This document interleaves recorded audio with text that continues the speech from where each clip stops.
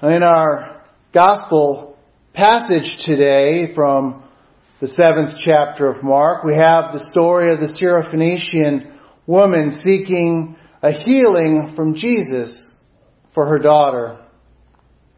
It happens to be one of my favorite passages of Scripture, but not actually because of the passage in the Scripture context. It's really because it is the inspiration for my favorite prayer, which is in our liturgy of the Eucharist, that being the prayer of humble access, which first appeared in the Book of Common Prayer in 1549, although it has roots earlier than that. That prayer which reads, "We do not presume to come to this thy table, O merciful Lord, trusting in our own righteousness, but in thy manifold and great mercies. We are not worthy so much as to gather up the crumbs under thy table, but thou art the same Lord whose property is always to have mercy. Grant us therefore, gracious Lord, so to eat the flesh of thy dear Son, Jesus Christ, and to drink his blood, that our sinful bodies may be made clean by his body, and our souls washed through his most precious blood, that we may evermore dwell in him, and he in us. Amen." Of course, this clearly comes from this portion of the gospel we just read, which actually has two different healing stories combined, but we're going to focus just on the first one, when the Syrophoenician woman by birth came and begged Jesus to cast the demon out of her daughter. And Jesus said to her, "Let the children be fed first, for it's not right to take the children's bread and throw it to the dogs." And she answered, "Yes, Lord, yet even the dogs under the table eat the crumbs." For that statement, Jesus said the demon had left her daughter, and she went home to find her daughter well. The passage really speaks a lot towards attitude, the attitude of the individuals involved. And more than just attitude, but how people view themselves.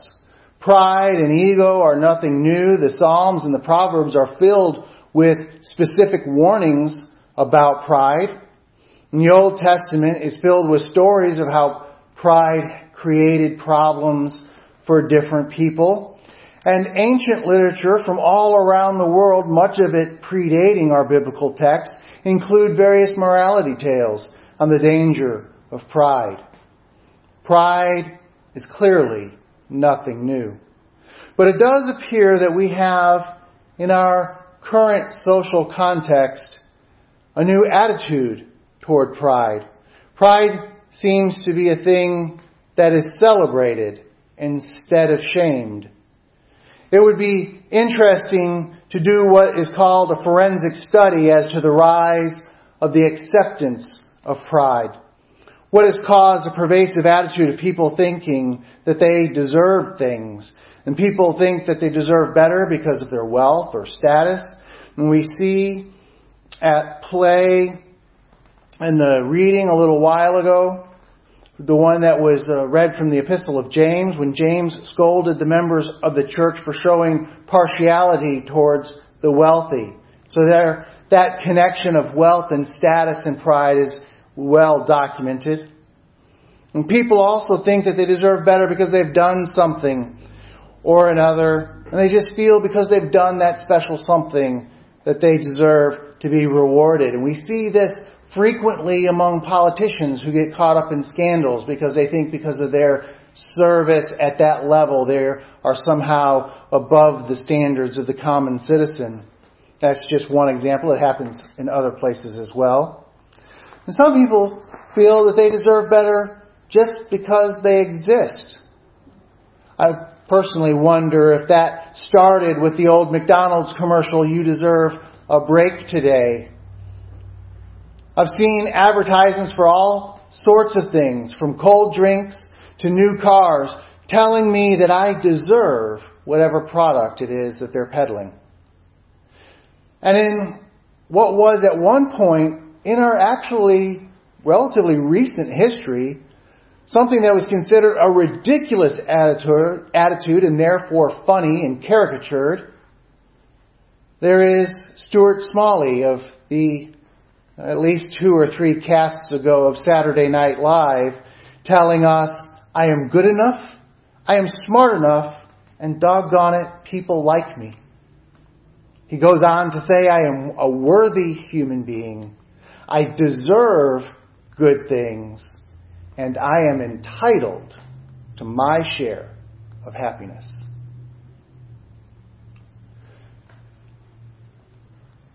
All of those comments were actually him simply parroting comments that were made in various 12-step self-help groups with nothing to back up the claim other than the fact that you said it. All of this, from the early evidences of the problem of pride to the being steadily fed a message that we deserve things just for breathing, to the self-affirmations that I should celebrate myself no matter what, no matter who that self may be, has created a society filled with people who are self-serving and deem themselves to be worthy of whatever they want and pridefully demand as rights what they have no claim to.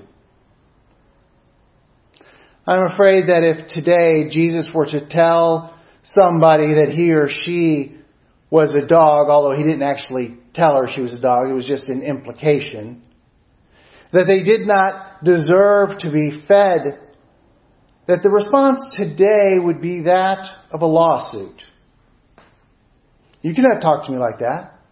I deserve what I want. I am entitled and cannot be denied. I am worthy and you will give me what I have asked for. My demands, my happiness, my sense of self-worth take precedence over everything you may believe about this situation. You must show me deference. The world has told me so. I'll see you in court, and I will ruin you.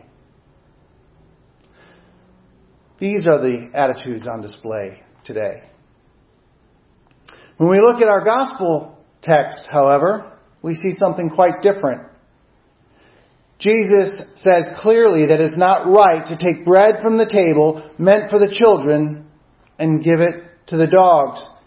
Now, looking back at this passage with the benefit of the entire gospel text, as well as the other New Testament books and epistles, we see it for what it is. It is a foreshadowing of two things. It's a foreshadowing of the Eucharist first, not taking bread from the table, and also the reality that the blessing of God through Christ will extend beyond the people of Israel.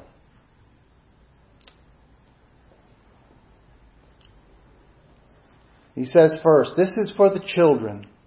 This is for the people of God, the children of God. It's not for everybody. This is not for those who refuse to conform to the will of God. And the woman responds, but even a dog will receive the crumbs. I will accept what you say. I admit that I have no right. I admit that I do not deserve it. I admit that I'm not entitled to anything. I admit that I am not worthy. But I ask for the crumbs to be given in your mercy.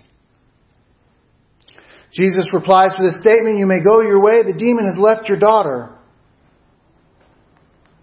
Now what did it take to go from being a dog, from being an outsider, to not receiving bread from the table, to being a child of God?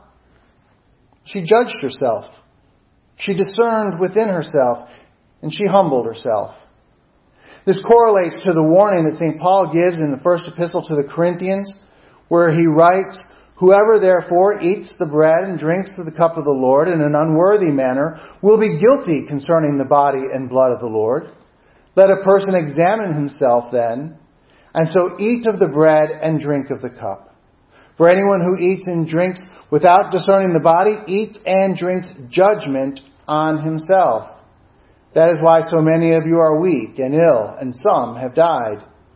But if we judged ourselves truly, then we would not be judged. Taking a closer look at whoever therefore eats the bread and drinks the cup of the Lord in an unworthy manner will be guilty concerning the body and blood.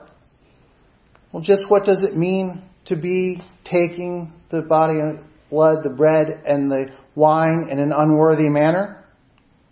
First and foremost, it does not mean that you must be free from sin. If that was the case, no one would ever receive the Eucharist.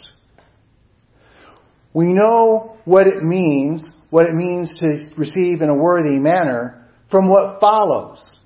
Examine yourself, judge yourself, know that you've sinned, humble yourself. Know that you do not deserve to be fed from the table, and at the same time know that you need to be fed from the table, because you cannot save yourself. Just like that Syrophoenician woman, she sought out Jesus to heal her daughter because she knew that she could not save the daughter, but Jesus could. The unworthy is the unrepentant. The unworthy is the one claiming entitlement. The unworthy is the one demanding access. The unworthy says, I deserve this and cannot be denied. And for example, every so often it will flare up in the news somewhere in the world, and typically if it's in our news, somewhere in the United States, some Roman Catholic bishop will state that a certain politician from his his diocese will say that this person is not to be admitted, this politician is not to be admitted to the Eucharist. This is almost always due to having a pro-abortion voting record. When this happens, the public typically responds with an outcry. How can you do that? How can you deny someone the sacraments of his church? Well, it's simple. You can't help in the large-scale murder of innocent children and be unrepentant and think you are doing the right thing, that you have done nothing wrong, and then be expected to receive bread from the table. It is a pastoral care and concern. What that bishop is doing by stating that that politician cannot come to the table is saying, if you will not judge yourself, but instead demand the Eucharist, then you must be stopped from eating and drinking to your own condemnation. In cases like these, excommunication is an act of mercy. Now, that's a great big example that we could be tempted to dismiss. But it's a good example to turn around and say, just how does pride conceal sin? We all sin, as said before, and that's why we must examine ourselves, judge ourselves, humble ourselves, and confess our sin. Know that we don't deserve to be fed from the table. We don't deserve to be. And know that we need to be fed from the table because we cannot save ourselves. For anyone who insists on his or her own pride, anyone who fails to confess sin, for anyone who celebrates what God condemns, will learn what the Scripture promises. That pride goes before destruction, arrogance before a fall. Again, from Paul's warning, for this reason many of you are sick and some have died. But if we judge ourselves truly, we will not be judged. Leaves us with this question. Will we be like that Syrophoenician woman, reject pride, humble ourselves so that Jesus will welcome us to the table, so that His body and blood will be taken to our blessing? Or will we allow pride to conceal sin and destroy us? I pray that each and every one who hears this will swallow their pride before they ever try to swallow the bread. Amen.